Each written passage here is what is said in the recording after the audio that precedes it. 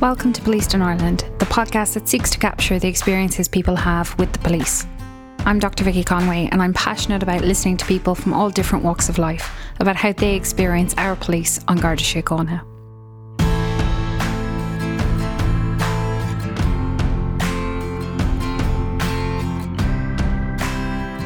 2 minutes later, would you believe it, I walked over to check the door because our side entrance was around the corner from where we used to sit. And here was 5 men dressed in black walking up the street. So that was it. I knew it was them.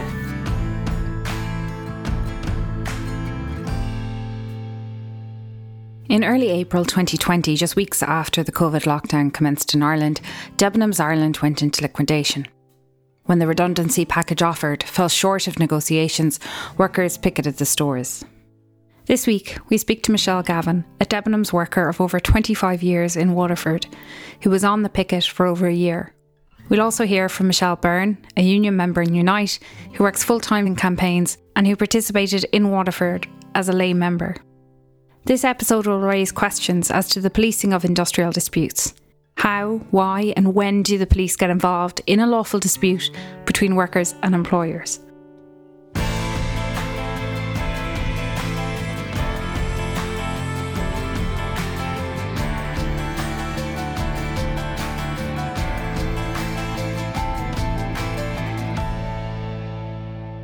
I'm Michelle Gavin. I'm an ex-Debenhams worker. My service at the time I was made redundant was 27 years. Wow. Gosh, that's a long time. It is indeed. What was it like when you were told about the closure? Well, to be honest with you, part of it was a shock, and the other part, I suppose, I kind of expected it. I know that sounds silly, but I kind of felt they'd use it as an excuse and get out as fast as they could, and that's exactly what they did. But nonetheless, after 27 years, it was a horrible way to be told as well. You know, I just got a generic email. So, yeah, it wasn't nice. You know what I mean? We all had permanent jobs, we thought, and being there so long, you had all your, I suppose, your life, you know, and all your little bits and pieces that we all take on. And I thought I'd have a job until I decided to leave, I guess. And that's not what happened, unfortunately. So after 27 years working there, first in Roaches, then Debenhams, Michelle was advised by email that her employment was terminated with immediate effect. Oh yeah, it was with immediate effect. Like, we finished up on the 23rd of March for a temporary layoff because we had gone into that lockdown. And on the 9th of April, we were just gone. It was gone into liquidation, and that was it. Over 1,000 workers were left in this position. Michelle had a long history of involvement in the union. When you joined Roaches, say Debenhams, they had a closed shop arrangement, so everybody that went to work in Debenhams, that was part of your contract. You were part of the union. But I then became a shop steward, so I was shop steward for a good many years. Being a shop steward is kind of, you're the go-between, the management, I suppose, and the union and the employees, so to speak. So if an employee has an issue in store with either a manager or supervisor or just in general, the shop steward would be the one that would be the go-between to try and resolve whatever the issue may be, I suppose. I had done it many years in Roaches and that, and then I had to give it up for a while because of personal issues, and then I went back to it. So I'd say all in all, I was probably involved in that part of the union for about 20 years. In that context, Michelle was very involved in the response to the announcement that they were to be laid off. I suppose the union contacted us, straight away. You know what I mean? Straight away we contacted them, I guess. And then there was the first meeting organised for with Mandate and all the shop stewards as to how we would proceed, you know. We were hoping at that point we'd get our 2+2. That was our statutory plus our 2 recognised package. And I can assure you we learned very quickly that wasn't going to happen either. Under statute, employees that have worked for 2 years are entitled, when made redundant, to 2 weeks' pay for every year of service plus a bonus week's pay. Employees can sometimes secure what's called enhanced redundancy by way of custom and practice or industry norm, and that can be for anything between 2 and 7 weeks per year. The Debenhams workers had an agreement from 2016 reached between Debenhams and the trade union mandate of 4 weeks' pay per year service. So they simply sought that agreement to be fulfilled. Debenhams have failed to fulfil that agreement. No, there wasn't really a negotiation process. The 2+2, we had an examinership in 2016, and that 2+2 was the end result of that. So we just assumed we'd automatically get that when the company closed. But at that stage, I suppose the liquidator had taken over and there was no negotiations with him. So we kind of learned quickly enough that you don't get paid any enhanced redundancies in a liquidation situation. That must have been a really appalling blow. It was, to be honest with you, Vicky, because, I got half of what I thought I was going to get. You know what I mean? And I still had my bills to pay. And as I said, I thought to be able to leave when I could. So that extra 2 weeks would have made a big difference to everybody. In the face of that, the options for the workers were pretty limited. We decided to put it out for a ballot and see what would happen. So we did opt to go on strike. Now, I know that's not normally done in a liquidation situation, but we got a very good response to the ballot. 97% of what voted to go on strike. So just went from there. Out of the 900 and something account of Debenhams workers, I know we had concession shops and that as well. 700 and something voted, and out of that, 97% voted for strike. So it was very high. The strike, officially, I suppose, up to that point, we had been protesting. We had organised a few protests and that ourselves. And then on the 27th of May of last year, the official pickets actually started. So, yeah, it was a long, long time. I didn't think over 12 months later we'd still be there, but there you go. Michelle describes what it was like on the pickets. One part of it was great because you could still see your ex-workers. Yeah. You know what I mean? And it was great on that part.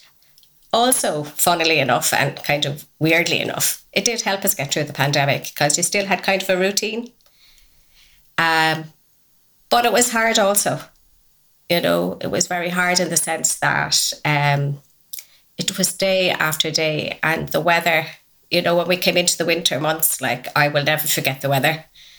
There was days it was so cold, it was unbelievable, and you were always apprehensive. You never knew when trucks were going to come or anything like that. So the apprehension was kind of always there. So in one way it was grand, and in another way it was very difficult. Some of the demands that the workers sought was for the state, through revenue and the local authorities, to waive monies owed in favour of paying workers. They also sought that stock still in stores be sold off to pay the workers. So the removal of stock using these trucks was a focus of the protesters and became central to the dispute.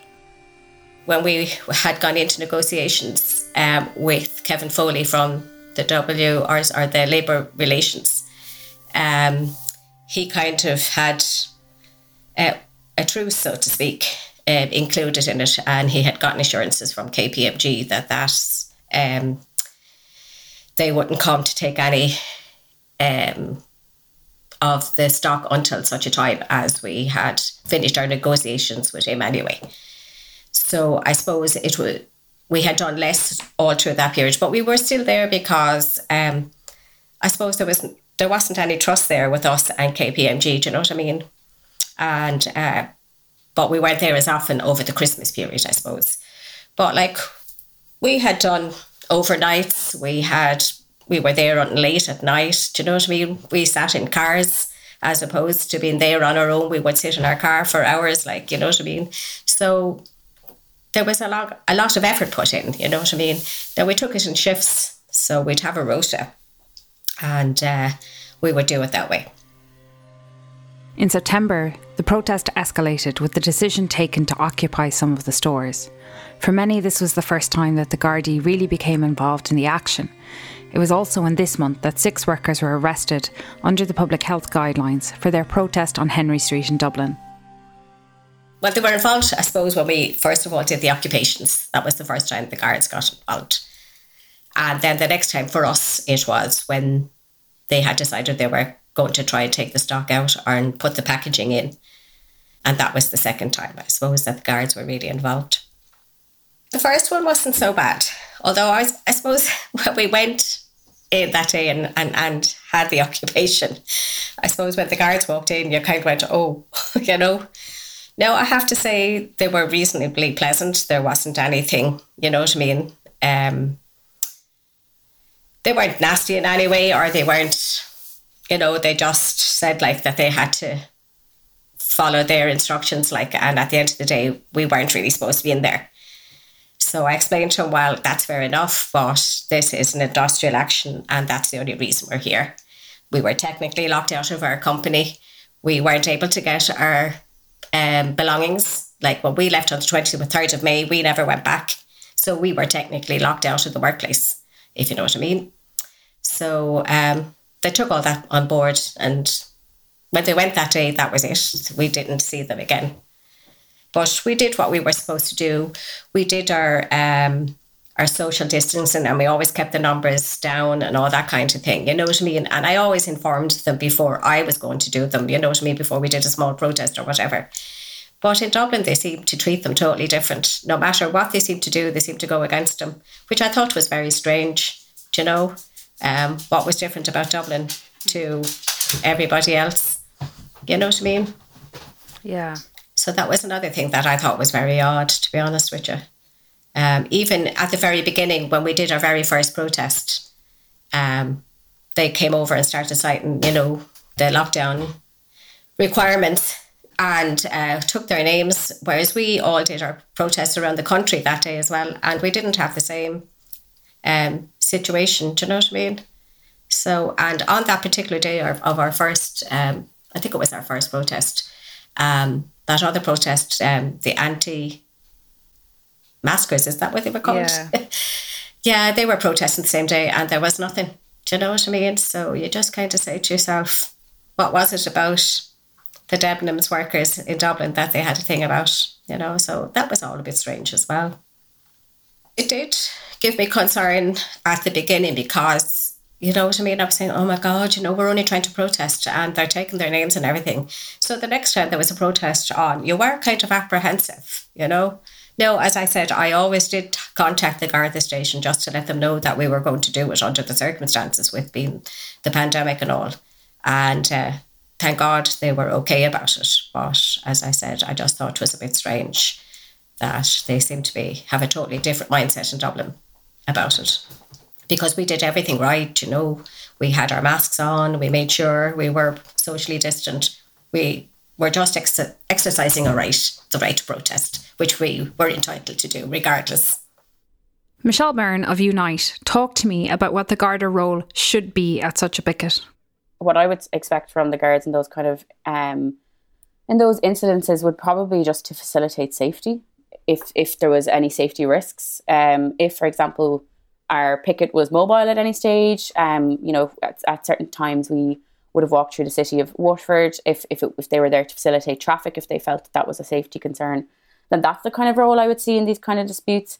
Other than that, I find very little reason as to why they would be involved in these disputes. A trade union dispute is between, you know, the employer and the workers, and I feel that relationship is enough. And I think if the guards have to interject in any other way that isn't involving the safety of any of the events that are happening, then I think there might be that kind of question of, well, is that a political interjection? Like, and whose side are they on? And, you know, how do you police two different groups of people who are inherently have very different aims as to what the outcome of this official picket is?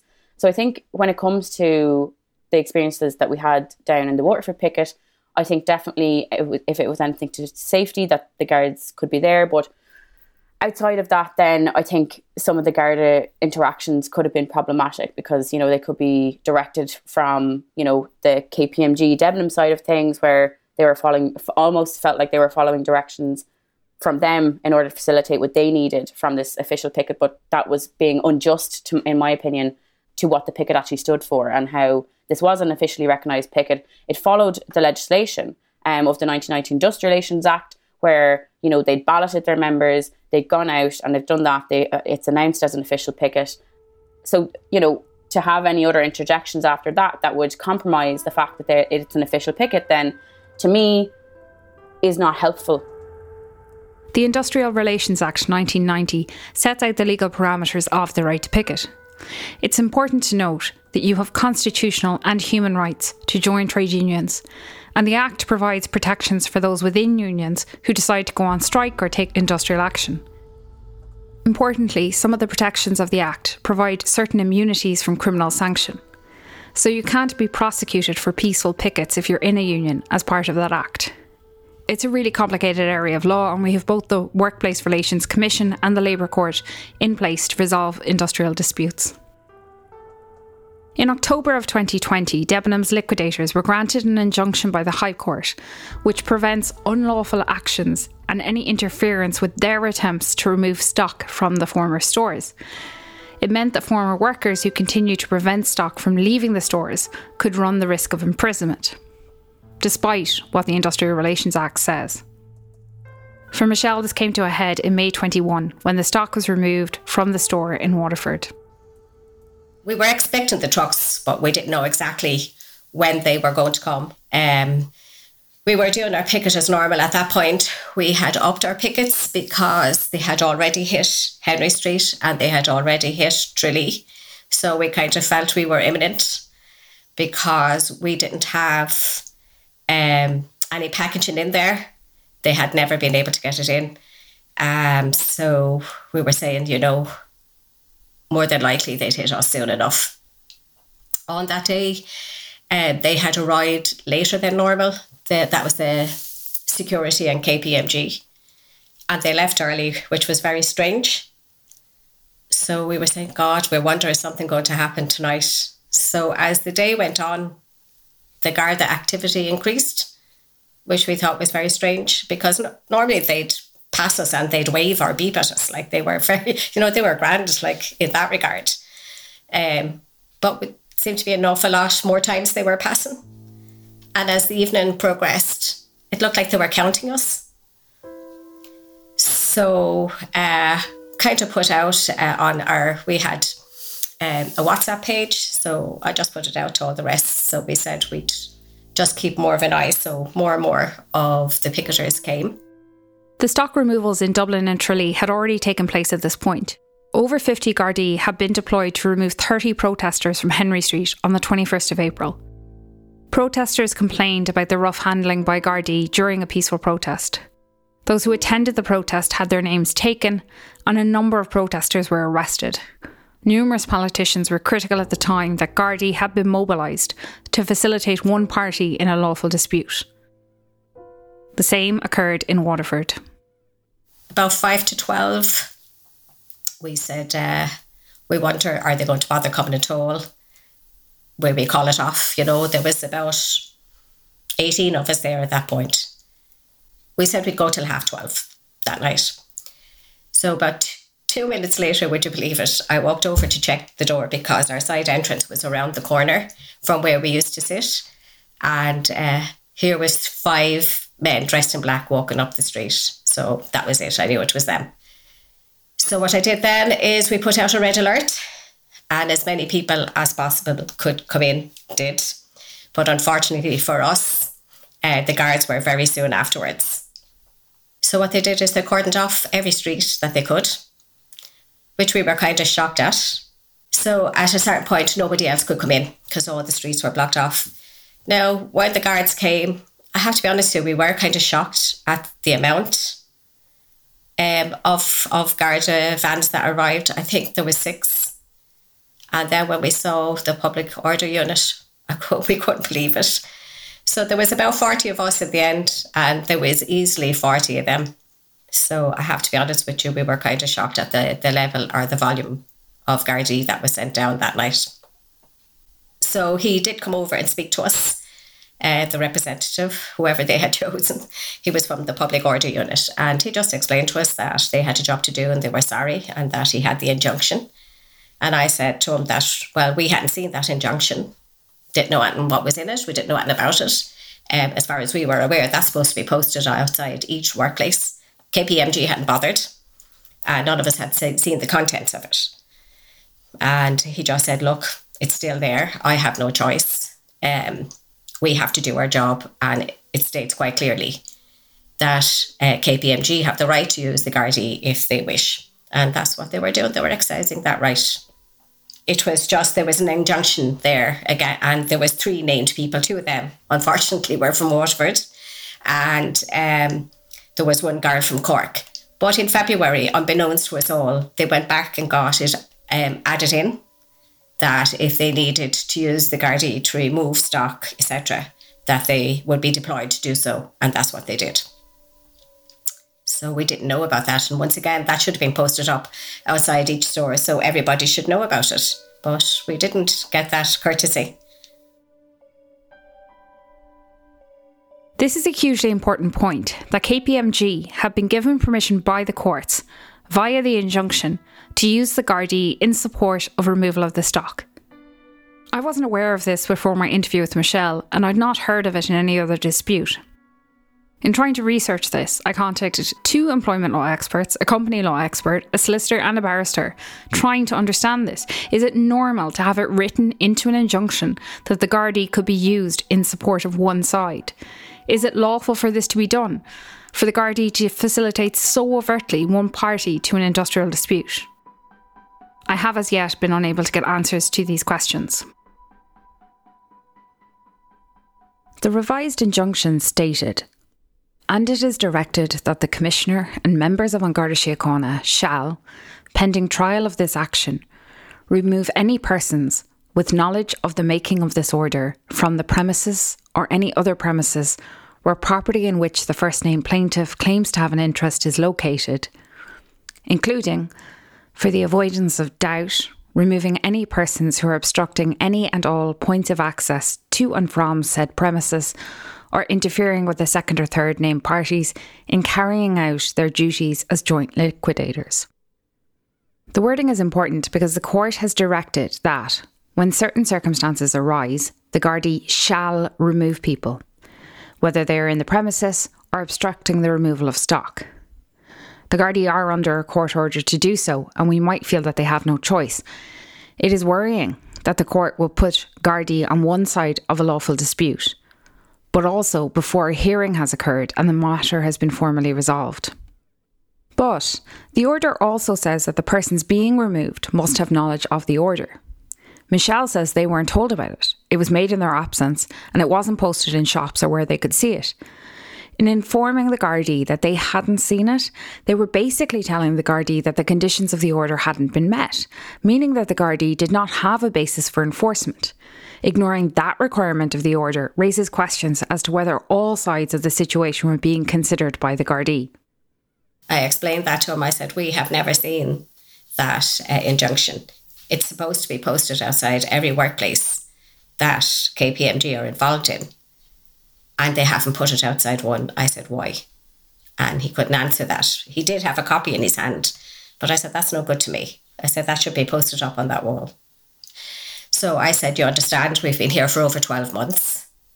At that point, the ballot had gone out for this 3 million fund we were supposed to get from the government. And I said to him, they could have waited another week and this might be all over anyway. And he said, well, I'm sorry, but I don't know anything about that. And he said, I have to do my job, unfortunately. That's how he looked at it, you know. So he said, if you want to go now, we can let anybody that wants to leave. And I said, well, no. I said, we've been here for over 12 months. I said, we're going to sit there. I said, and that's it. Because I said, we've done, you know, we're not sitting there for nothing. I said, that stock was our leverage. And I said, we've been here for over 12 months.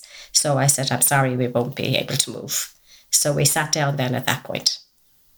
They left us there for quite some time, which I was surprised at. I don't know whether he thought we'd get fed up and get up and leave. I don't know. But eventually then he came over and told us that they would have to remove us themselves. And that's what they proceeded to do. They lifted us one by one off the picket line. Those that weren't sitting, they escorted them off. And they put it out, as I said, they had barriers all around where we were sitting. So they escorted us outside the barrier.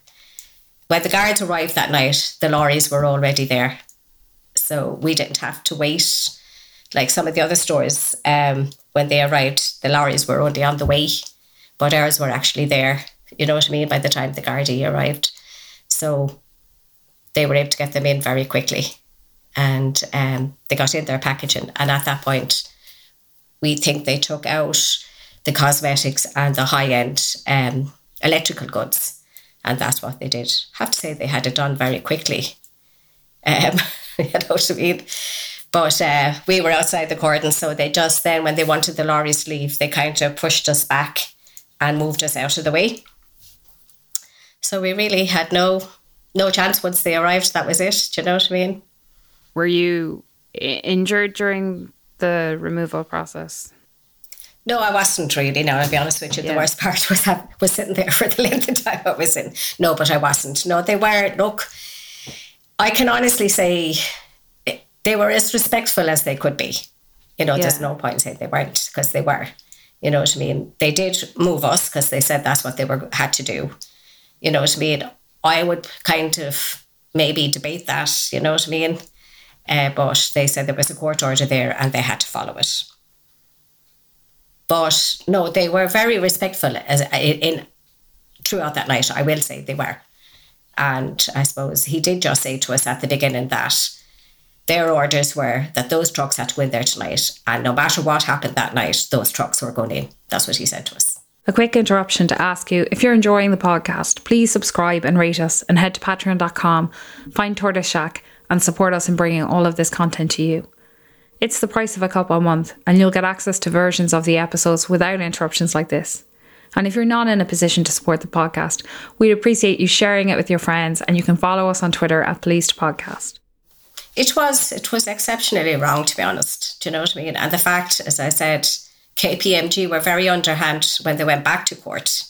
You know, and as I said, we are supposed to have that everybody that goes into liquidation, if there's an injunction, is supposed to be posted outside the store that you're protesting or striking outside.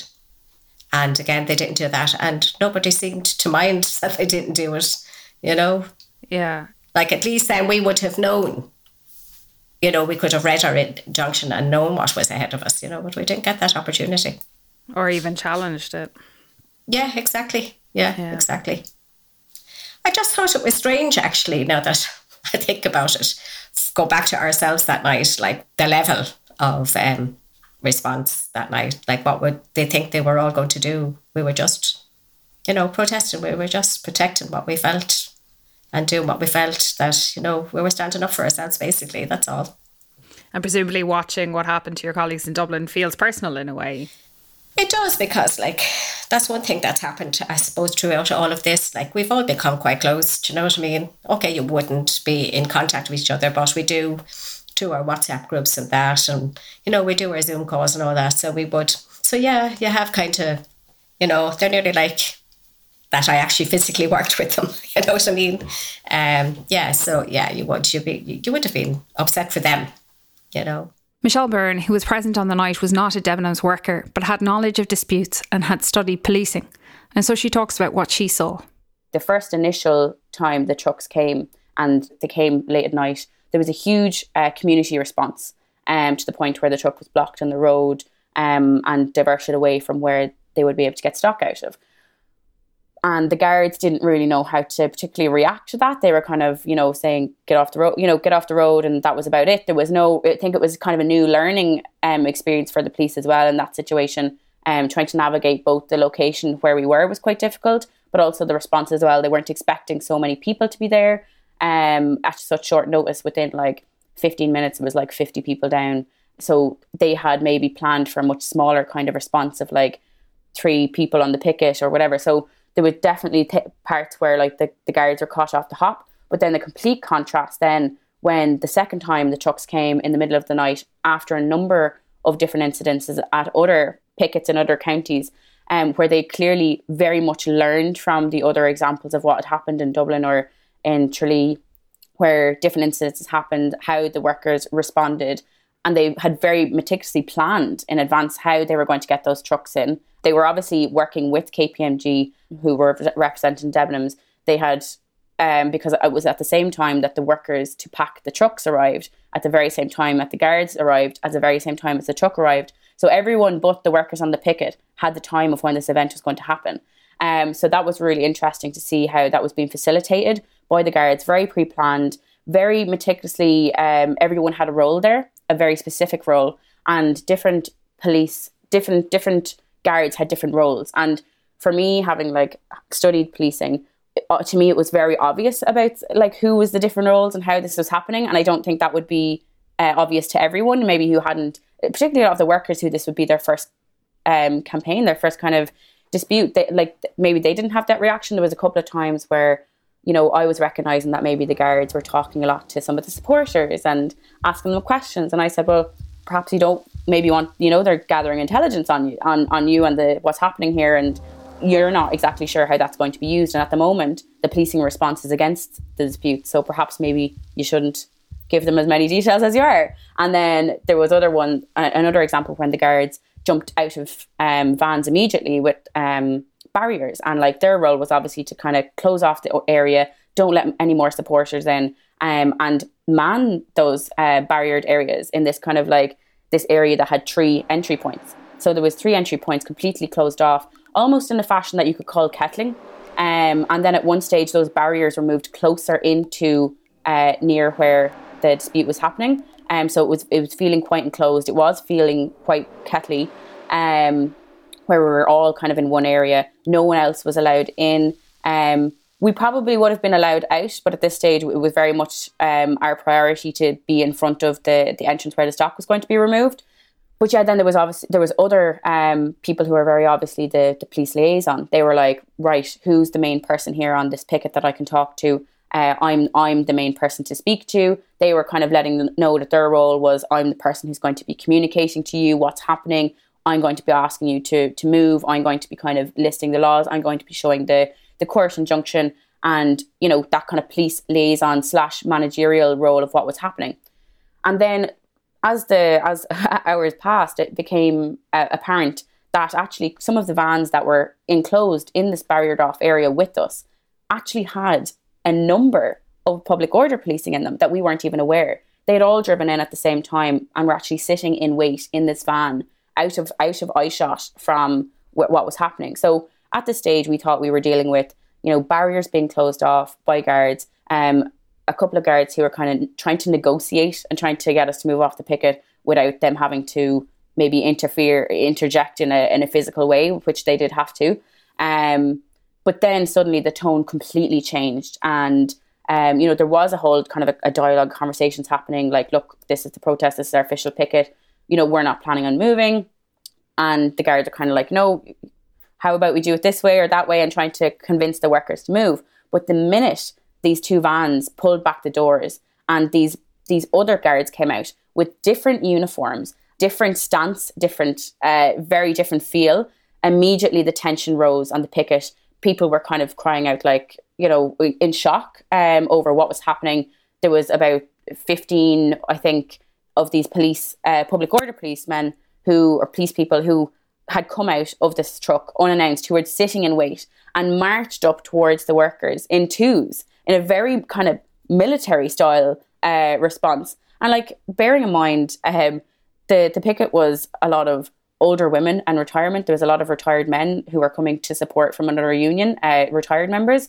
And in no way was anyone being in any way aggressive or problematic. Everyone was sitting on the ground, interlocking arms, very much, you know, chatting away, you know, no real, there was no negative interactions to feel like that had to escalate. And immediately the tensions rose and immediately it escalated, because suddenly you were having these public order police marching towards you when you're saying, well, this is an official picket, we're not doing anything wrong. Why are we getting this response? Nothing has escalated. We don't understand why you as guards are escalating this. We've talked before with Professor Clifford Stott about the policing of public order incidents and how the police approach can be very determinative of what happens. The guards started to try and pry. So what they had done is, in twos, they were being directed by one of the police liaison or more managerial guards to say, move in twos. Right, 2 of you guards, you move forward, you take that person. 2 of you guards, you move forward, you take that person. And it was in a very strategic, planned way.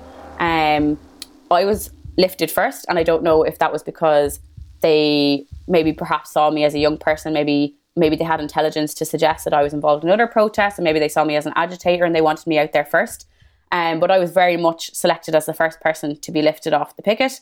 And I was there in solidarity with the mandate members as a Unite member. And I was lifted by my arms and legs. I had a guard on each limb. I was hanging above the ground by my limbs and being carried off to one of the barriers where they had closed off. And at one stage I was dropped and I could hear them saying re-grab, and then lift me up and move me behind the barriers. And at this stage, like, my top had been lifted up. There was lots of people around. I was also live streaming the whole thing. And I don't know if maybe that was why they saw me as the agitator as well. But all of this was caught on live stream to make sure that, everyone knew what was happening, that we had record of what was happening as well and how this was being policed and what the interactions were happening. So one by one, anyway, the guards picked off. A lot of the older women were being carried by their arms and legs. There was, at one stage, there was a 70-year-old man who was being carried by his arms and legs. I was just like, it just seemed like such an escalation for what was actually happening here. Like, it was a peaceful protest sitting out in the ground. People were linking arms. No one had escalated this on the ground. And immediately the guards escalated by deciding that, right, we've waited enough time. We're getting the public order police that we've actually brought down for this exact reason. And we've had this very planned out. And by the time everyone was picked out off the picket, at that stage then the guards facilitated the traffic flow so that the trucks could get in. The trucks and the workers who were going to be packing that truck were facilitated to get in. The guards were holding back the supporters behind barriers, and they were very much facilitating a space where they were allowing the trucks to go in to do that, despite this being official picket. So if it wasn't for the interjection of the guards and their decision to essentially what we would see as picking the side of KPMG and Debenhams and the other side of the dispute, if the guards hadn't interjected at that point, the dispute would still be ongoing, that they would have held a peaceful picket safely.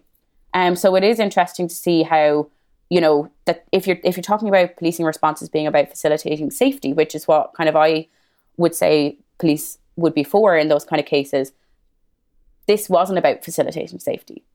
It was made less safe when people were being carried off by their arms and legs across to behind a barrier. But obviously they felt that was a needed response on the basis of what their direction was over this court order. And having those conversations with the guards saying, well, why does this court order supersede this official picket? Michelle Gavin reflects on what the Garda engagement that night meant for her. Yeah, I have to be honest, Vicky, I know I've probably said it to you, but I'm married to a retired Garda, and I would have been used to having guards around or being involved in that end of things. But I was shocked myself at the level. I just said I didn't know what they thought we were going to do. Yes, we were going to stand up for ourselves and fight to the bitter end, but to send down that volume, I actually was shocked, to be honest. Yeah. Part of me feels like, the guards had to do their job. That's how they felt. And part of me feels, well, no, you didn't actually really have to show up. You know what I mean? This is a strike. We weren't doing anything. We were protesting. We were striking legally. It was a legal strike. Do you know what I mean? It was an official strike. And we weren't doing anything wrong. This statement by guards that they're just doing their job is something to be unpicked a bit more. Michelle Byrne has a huge problem with the injunction.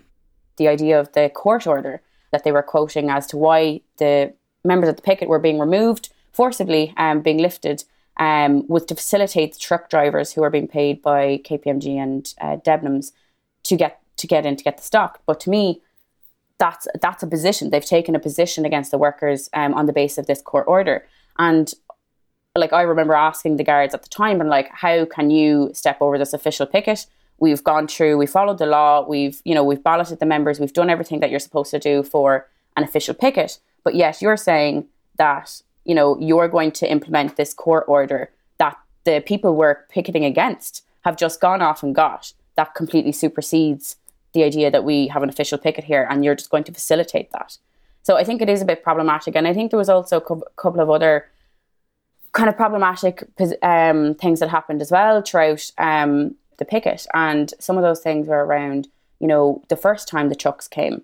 It was really in one of the highest parts of the lockdown. Non-essential work we weren't supposed to be doing any non-essential work. The shops weren't open, and there was travel restrictions in.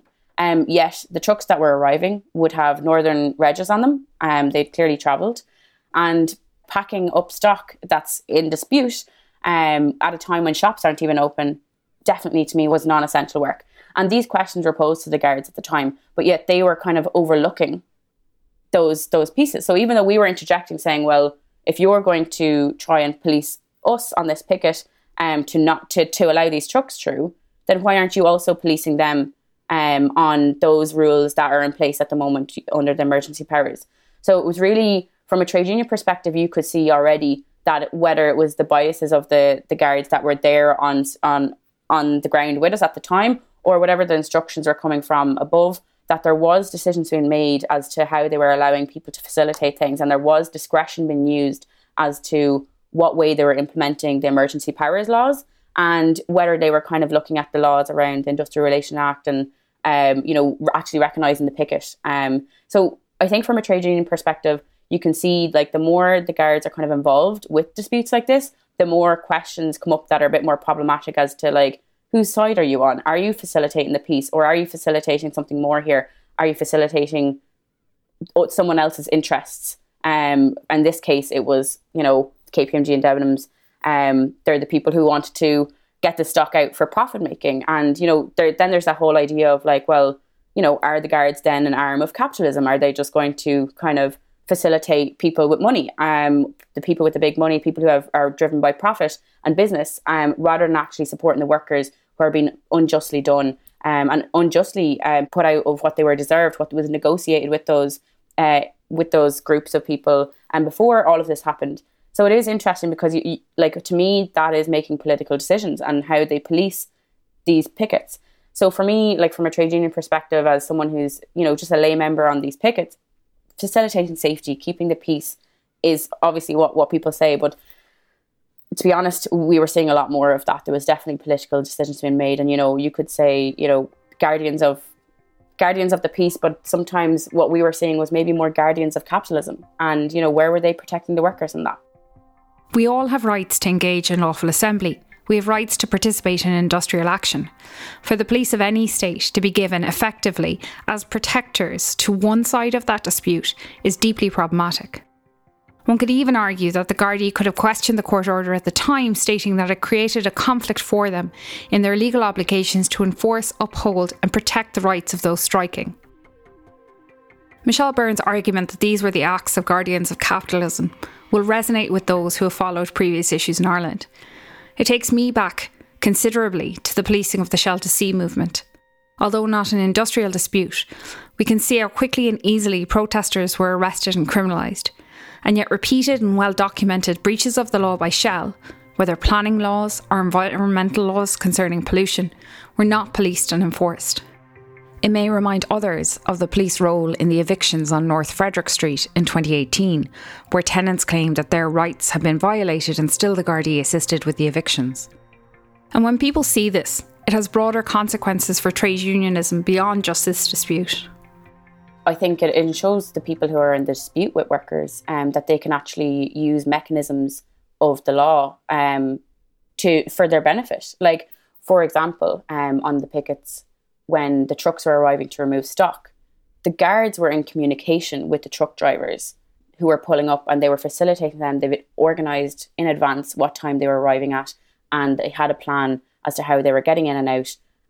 So it was very much they were in communication with the truck drivers who were being paid by KPMG and Debenhams to actually just facilitate that. So to me, that more looks like, you're paying a kind of a private security firm to facilitate the removal of stock.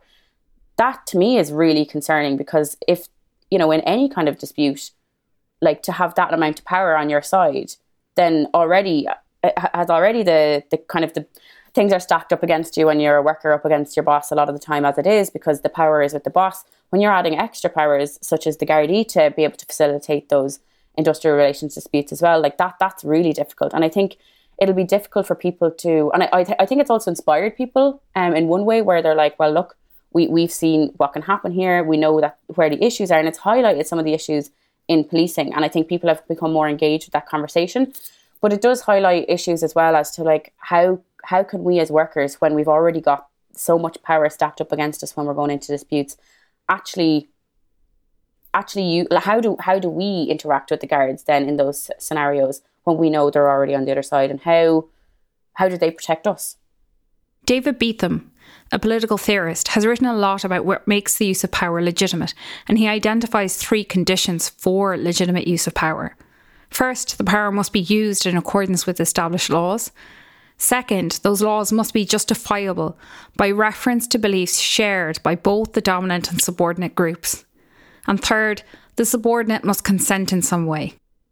There's no question that not everyone will be able to agree on all shared beliefs, but when the use of power leads some to question whether democratic values and the rights of all are being protected, then the legitimacy of the use of power will come into play.